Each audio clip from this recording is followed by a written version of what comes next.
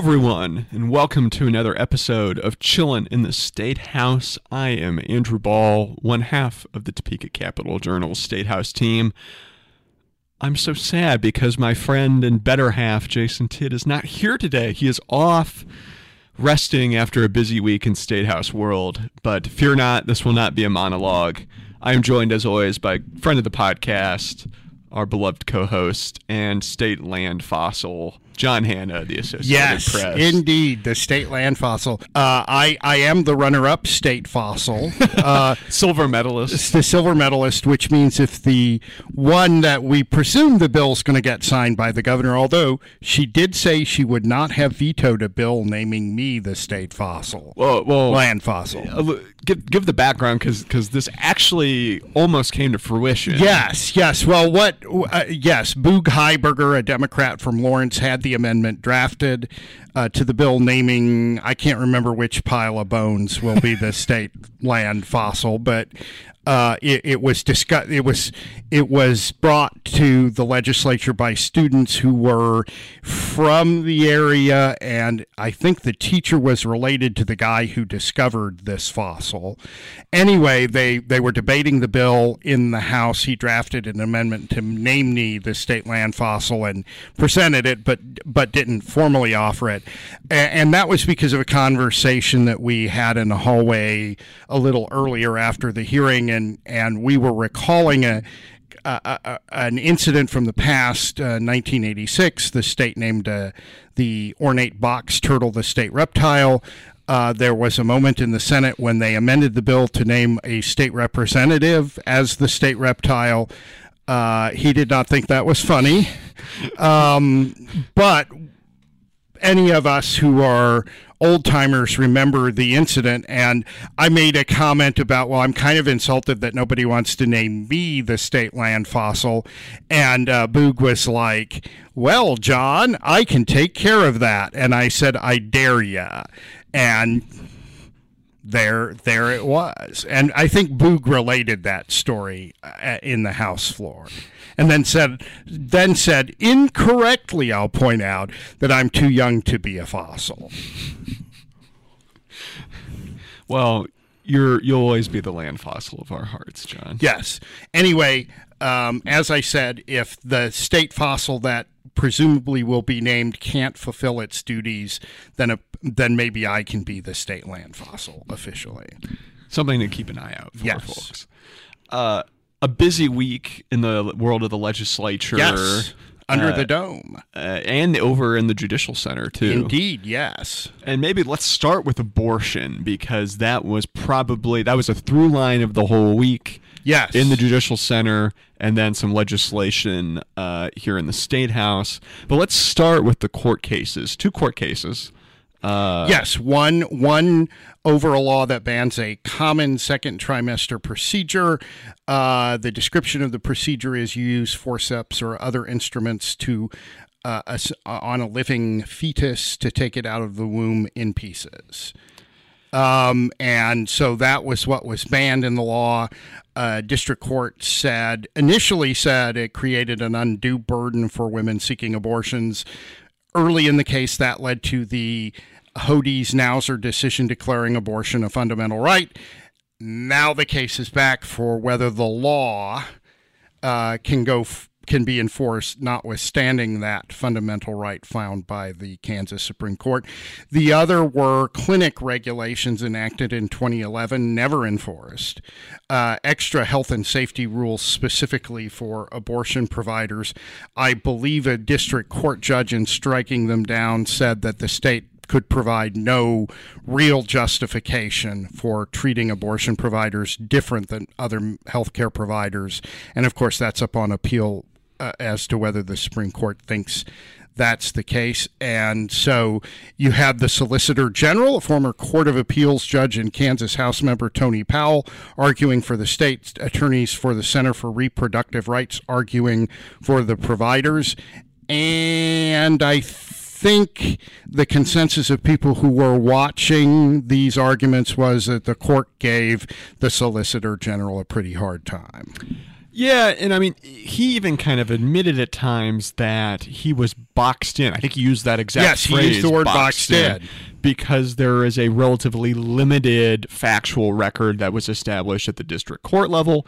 He tried to point to evidence that was introduced in a federal court case in Texas, for instance, and the court was skeptical of why he really should be allowed to do that, and his response basically was, well, I don't have a whole lot to work with here.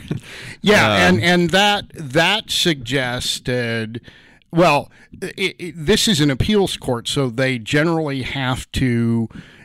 They don't go back and try facts. The facts, in theory, are already established at the trial court level. So if it isn't in the trial court record, it is hard to raise points. And, a constant question from the justices to the Solicitor General was, well, did you argue that? Did you object to that? And, of course, it wasn't him doing the arguing. Right, exactly. It was Attorney General Derek Schmidt's administration. Right. That was interesting, but kind of the big, I think Justice Dan Biles called it the elephant in the room at one point, is the August constitutional amendment vote where voters, if you're listening to this, or like live on planet Earth, you heard about this, but voters... But in case you were on Mars at the time... Voters pretty soundly rejecting a proposed amendment to the Constitution that would have undone, I think. Undone. Yeah, you're right. We care about grammar here at Chillin in the Statehouse. We're chill about it, but we care. We're wordsmiths. Yes. It would have undone that the Hodes Nauser and decision. Declared that the legislature had the power to regulate abortion. Of course, the legislature under that amendment could have banned abortion if it wanted to. And there was this argument there were kind of two arguments from the Solicitor General, one being that vote was not an affirmation of the 2019 decision, nor a refutation of the various policies that are under consideration. It was instead framed more as, do you want the legislature to be able to ban abortion? And the voters said no. I think that the abortion rights folks would very strongly disagree with that characterization. Yes, of the they vote. would. And so let's unpack this a little bit. I think Solicitor General Powell acknowledged that the vote did tell the court that voters appeared to not want abortion banned completely. His argument was that left a lot of room for so-called reasonable restrictions. Of course, everybody's definition of reasonable differing. Right. That's an argument a lot of Republican legislators have made. There's also been this argument that voters were misled, they didn't quite understand, etc. We'll leave those questions aside. On the abortion rights side, there's an argument that has developed where it's, well, the amendment said the legislature has the power to regulate abortion, and the people said no to that. So does that raise the question of whether the legislature has the power to regulate abortion at all, which is, of course, not quite what opponents of the amendment argued during the campaign. Their argument was Kansas has reasonable restrictions, and passing the amendment could lead to some pretty tough, could lead to a ban, or even a ban in cases of rape, incest, and the life of the woman being in danger, which of course the supporters denied. And so well, to that end, the Solicitor General made pretty clear that he did think that the argument over and over that leave this to the legislature, leave this to the people that the voters install in office. And I think some of the justices were skeptical, so they said, hey, look, we have a vote literally from the people, a plebiscite, if you will. And again, there's debate over what the plebiscite really, the conclusions to take away from that. In the past, in the school funding cases, there has been a line of thought when you're discussing the education article of the Constitution. Voters put that language in the Constitution themselves. And the line of thought has been the ultimate interpreter of the Constitution, even above the Supreme Court, are the people of Kansas, the electorate collectively. And if the question was, should the Kansas Constitution protect abortion rights, the answer was yes. That's what the people of Kansas said in August. They want the state constitution to have some right to access to abortion in it. Now, that doesn't tell you how much. Right. And so, they again, as we have discussed repeatedly on this podcast, it was a yes, either you have a right to abortion access in the Constitution or you don't. It wasn't an exercise in line drawing. And, the polling suggests that you start to see a 50-50 split among Americans when you draw the line of having most abortions banned at 15 weeks. Kansas is at 22 weeks. Kansas has parental consent. It has a 24-hour waiting period. It has an informed consent requirement.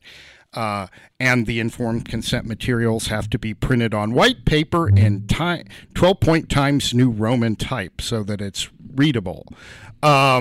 So, the question for the court is, they issued this decision saying that these regulations had to get past strict scrutiny to be upheld. Right. The amendment vote, as far as evaluating the constitutionality of the laws, does not really have a bearing. I mean, the question is, can this law surpass strict scrutiny? It does have a bearing in the sense that the Solicitor General was asking the court to reverse itself, which I think, based off their questioning, is unlikely.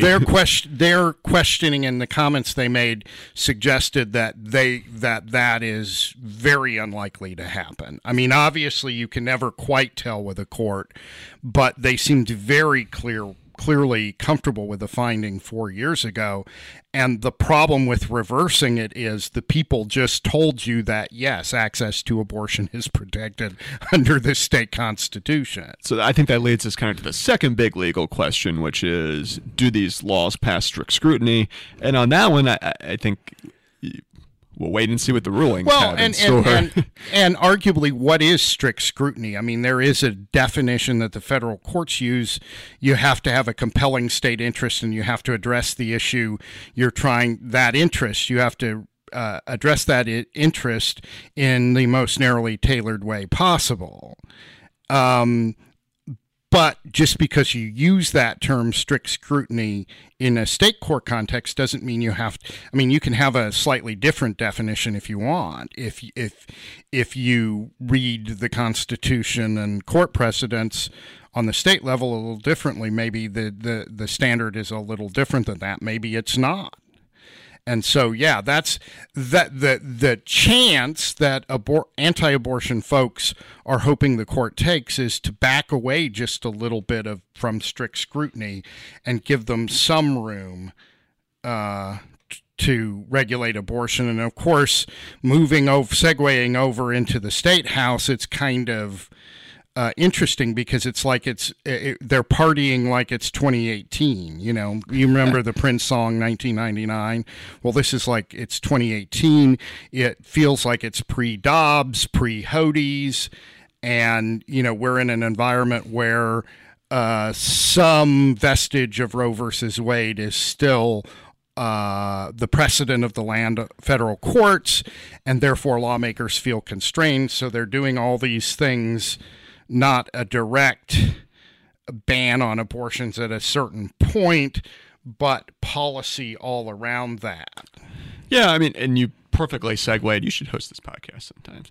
Perfectly segued into the legislative end, which, like you said, I don't want to call it nibbling around the edges because I don't think that's true. I think these are really substantive bills. Yeah. But they are not dealing directly with how an abortion is performed and, like you said, when it can and cannot be. Right. Why don't we start with the one that I think is more directly related to the performance of abortion care, and that's the abortion pill reversal bill, Yes. Where now, like as you alluded to, a whole list of, I believe it's the Patient's Right to Know Act. Yeah, the Women's Right to Know Act. It's an informed consent.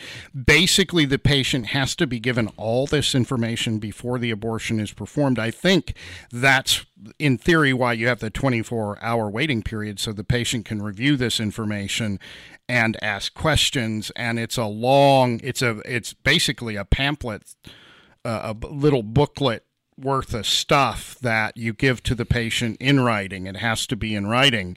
And this adds a provision that says if you're getting a medication abortion, which is usually 2 pills, 2 different medications, after you take the first one, it can still be reversed. And the method for doing that is progesterone, doses of progesterone, which is what is used to try to save a pregnancy when a woman looks like she's miscarrying.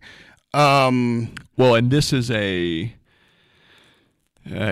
disputed. The efficacy of this is disputed. I think that's an understatement. That there were a couple of doctors who lean toward the anti-abortion side. A gentleman from the University of California, yes. San Diego, I think. Yes, and they use progesterone in a limited number of cases, and it worked 2/3 of the time in those limited number of cases. And then a few years later, they did a study that suggested it would work half the time. But of course, the numbers of in the first small groups weren't particularly large enough to be what a lot of people would consider a valid study. And then when the second study came out, I think it ended up dealing with about 250 women, if I'm remembering correctly, out of they had like 750 patients, and this affected about 1/3 of them. And the critics of that study said, well, this was not a typical double blind with a control group where they're getting the placebo, right, and the other ones are getting the real medication. Because there's no easy way to do a placebo on this. No, and that is part of the problem. So the criticism is that you don't know whether these pregnancies would have continued absent the doses of progesterone. In other words, they might have been saved anyway. So you don't know whether this is safe or effective. This is something that across the country, some of the anti-abortion pregnancy counseling centers offer, or at least promote as or promote, yes. And so, of course, the abortion providers think this is junk science and potentially even dangerous. And they don't think they should have to, in their minds, lie to their patients. Now, one could point out that they're already in an interesting position because the Right to Know material that Kansas has mentions a supposed link between abortion and breast cancer, which has pretty much been debunked by cancer groups. And so, in addition, there might be some free speech questions there about compelling, where is the line between free speech and medical regulation?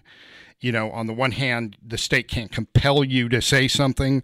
On the other hand, it has a right to regulate the medical profession. Well, and as far as regulating medical providers, I think we also get that in this second bill, mm-hmm. which proponents say is obviously related to abortion, but it's separate. It is the Born Alive Infants Protection Act. It deals with live births during abortion procedures. The supporters have often portrayed it as live births despite abortion, botched abortions or incomplete abortions, but it also covers situations perhaps where the doctor has the fetus or newborn, once it's born, delivered, expecting the baby to die very quickly, within minutes or even seconds. And the idea is that the the fetus is severely medically compromised and won't live if it's carried to term. It is more dangerous to carry it to term, and so it's better to have a delivery now. And in some cases, doctors inject the fetus with poison that stops its heart, and in some cases they may not, because that may be deemed more dangerous to the woman. And so you just have a delivery and the fetus dies, and the abortion providers say in that case you wrap this newborn up in a bundle and give it to the mother so that she can be with the baby until it dies in a few minutes or half hour or whatever. And anti-abortion folks say no, they just put this newborn on a metal tray somewhere and go about their business, and every few seconds look over and see if it's died yet. And abortion providers say this is really something that doesn't happen. Yeah, exactly. That is their to be line. Clear, they say that doesn't happen. And I mean the numbers in other states. Well, and you had the famous case of Kermit Gosnell in Philadelphia, and that's frequently cited. 2013, 2014, where he went to prison for, if I'm recalling correctly, over allegations that he actively, used scissors to kill the newborn and, not wait for it to expire on its own. Well, and what this bill would do is it would criminalize that. It also would require KDHE to track and if you have a live birth, you would be required to transport the newborn to the hospital. Yeah. And there's a question of what kind of medical interventions a doctor would be required to provide. And would that be intrusive on the family if the newborn's going to die anyway? And that question is what caused a proposed law like this in Montana to fail. The suggestion that this would be forcing parents into having really intrusive and invasive medical procedures on, I talked to a group up there, the person who was the chief spokesperson for the No side up there, and what she said was they had a discussion of, for example, if you have a newborn born at the 22nd or 23rd week of pregnancy, you might not have even a tube that's small enough to stick down the throat to get to breathing. If you tried to do chest compressions, you might crush the sternum and everything beneath it. So, the word she used for that kind of procedure was torture. And so that became a big issue. And of course, on the other side is if medically you can intervene and prolong or save the life of this newborn, shouldn't you do it? Well, and we should note, perhaps goes without saying, but killing a child is illegal under current statute. Oh, yeah. A fanticide is, but proponents of the bill say those laws are not particularly well tailored to these situations. They are not effective in these instances. Well, yeah, the question here is, the question here always for doctors is, what is the ethical thing to do? If you are encouraging and doing an early delivery of a child, that because of that circumstances and its medical condition is going to die fairly quickly. What is the ethical thing to do? You face this question at the end of life. You have somebody who's in a coma and the family has to decide about life support. A patient who has a very severe form of cancer may weigh the side effects of the treatment that could, in theory, prolong his or her life for 6 months or a year versus the desire not to go through that and maybe only live a month or 2 months. So, these are pretty hard decisions medically and ethically. And both of these bills passed in the last couple of weeks, Born Alive has passed both houses, but there are some changes that get sorted out Very in minor conference. changes, actually, from the Senate version. So in theory, they could come back Monday. The House could concur and send it to the governor.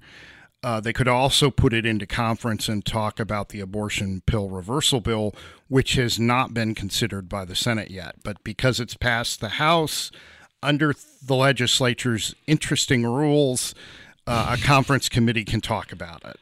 And we should say all votes on both of those bills have been over the 2/3 veto-proof majority needed. Now, whether that sticks is another question, but... And on the APR bill, the Republicans fell one vote short in 2019 of overturning the governor's veto. So, something to watch. You know, there could be a thought amongst a few wavering lawmakers. Well, I'll go ahead and vote for it, and then it will go through the courts.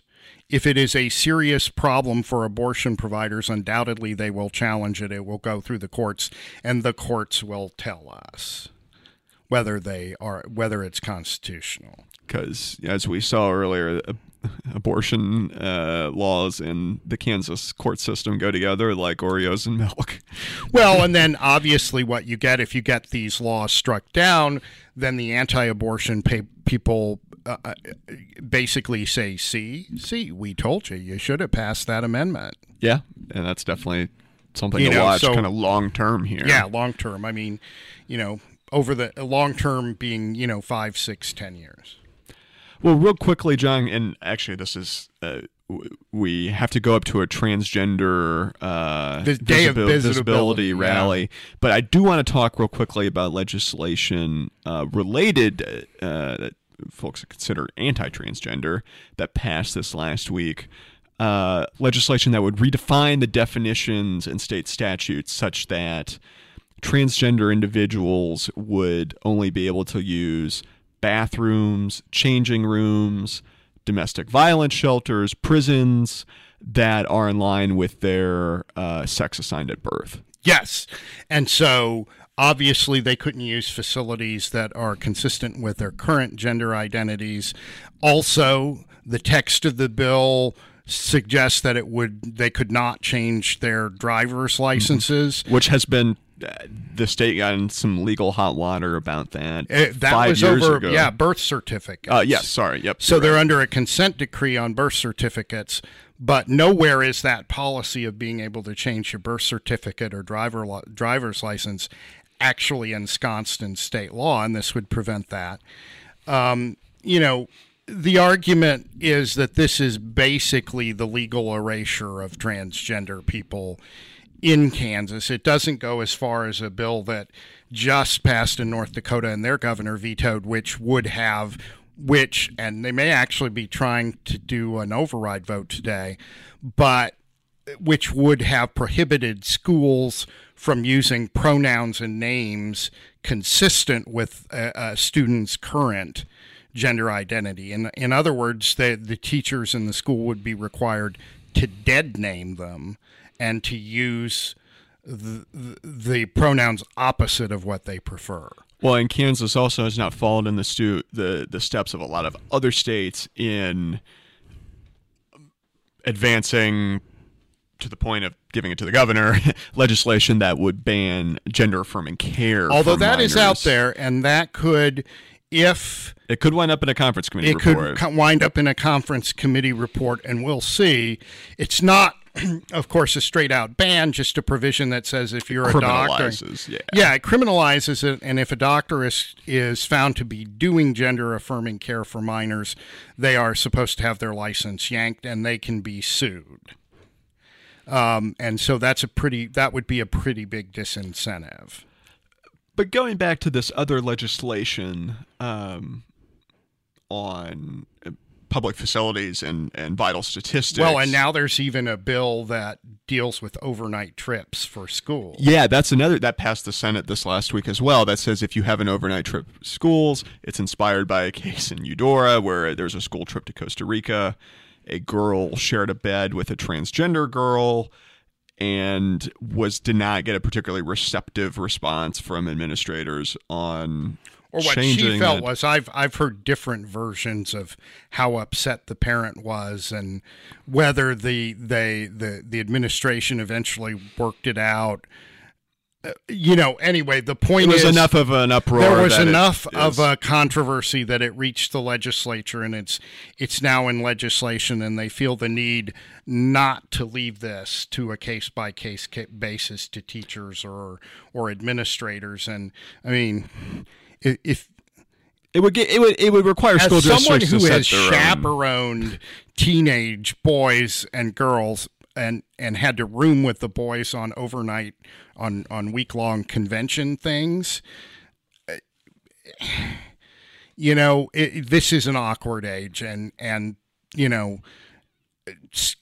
not sure that I mean, I know there are cases where two cisgendered boys don't want to sleep in the same king-size bed, Well, we should say the bill would also require school districts to develop their own policies locally. So there is, proponents say there is some measure of local control here. We don't need to get into that, but yeah, so as a way of saying a lot of action on this front. I think that this is an issue for the reasons you just said to really be watching as we head into this coming week. The quote-unquote conference committee week.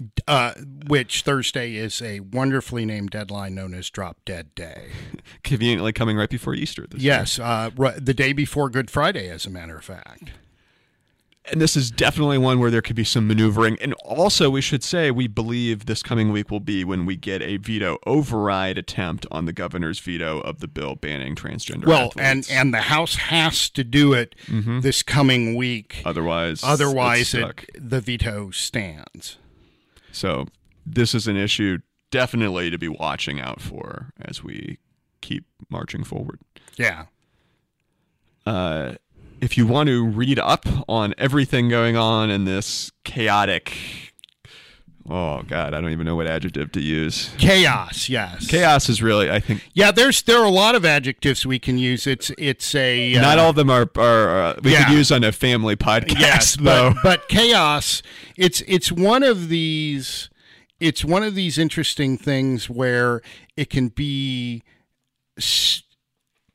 very short periods of intense activity in three places at once, and then longer periods of people just sitting in their chairs waiting for something to happen. Waiting for the budget to be printed. Yes, waiting for the budget or the conference committee report on X to be printed. They tell you in the morning they're going to do a certain thing, and then they try to round up the votes all day, and by 9 o'clock at night, they haven't done it and aren't going to do it. You get 10 minutes notice that something is coming up. Sort of thing. The job isn't as sexy as they make it out to be on TV. I can tell you that much. No. But if you do want to read the fruits of all of our labor, you can go over to cjonline.com. Follow us on Twitter at CJOnline for the latest updates. And you're Andrew Ball, BAHL? I am. If you want the really latest updates, I'm at Andrew Ball, BAHL. Well, and at Jason_Tidd, TIDD as well. And John, where can they find you? They can find me on Twitter at APJDHannah. Sometimes I get lost in nostalgia. Sometimes I was watching the Tennessee House, and they have, when they need a vote, they ring a little bell, and the speaker says, at the sound of the bell, cast your vote. They don't do this thing, and they don't wait for you, apparently. And they had some interesting goings on there this week. And then www.apnews.com/ with the hand movement. And, somehow I've got to update my Twitter profile so it notes that I'm the runner-up state land fossil. Indeed. And we're proud that you would choose to come on Chillin in the Statehouse, given that lofty status. Well, I believe it's probably a prerequisite to being the runner-up state land fossil. I've got the chillest land fossil around. That's right. There may be other Statehouse podcasts, but they don't have the runner-up state land fossil. You're damn tootin'. Damn tootin', yes. And if you want to listen to back episodes, and you do of us featuring the state land fossil runner-up. We don't want to slight the real state land fossil. That's true, though. I don't think we'll be subject to a lawsuit because it's dead. It's dead for a while. Yeah. Spotify, Apple Podcasts, Google Play, Chillin' in the Statehouse is there, awaiting your audio needs. And John, are you ready to go rest up and mentally prepare for the final 4 days before Drop Dead Day? And then we can do a sleep deprived podcast next week. Yes, what do you say? because we do our best work when we're sleep deprived. I think one year Titus and I literally recorded a podcast at like 2 a.m. waiting for them to get done in this. And that was a fun podcast. We were pretty loopy. You were pretty loopy. Titus was at his dry, humored, sarcastic best, that podcast. Yes, Titus Wu, our friend and colleague. Isn't he in Sacramento now? He is, yes. He's working for Bloomberg, doing some really cool reporting. Yes. So everyone, after you do all the Kansas stuff, go check him out. Go check out Titus's work in Sacramento. John?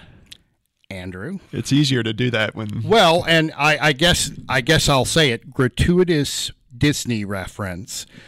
None comes to mind, so I'll just say gratuitous Disney reference to end the podcast. The Jason Titt Memorial gratuitous Disney reference. Yes. Well, we appreciate you all spending a few moments with us. Get some rest. Just pace yourself this week, and we'll see you at the end of it to break everything down. Have a good one, y'all.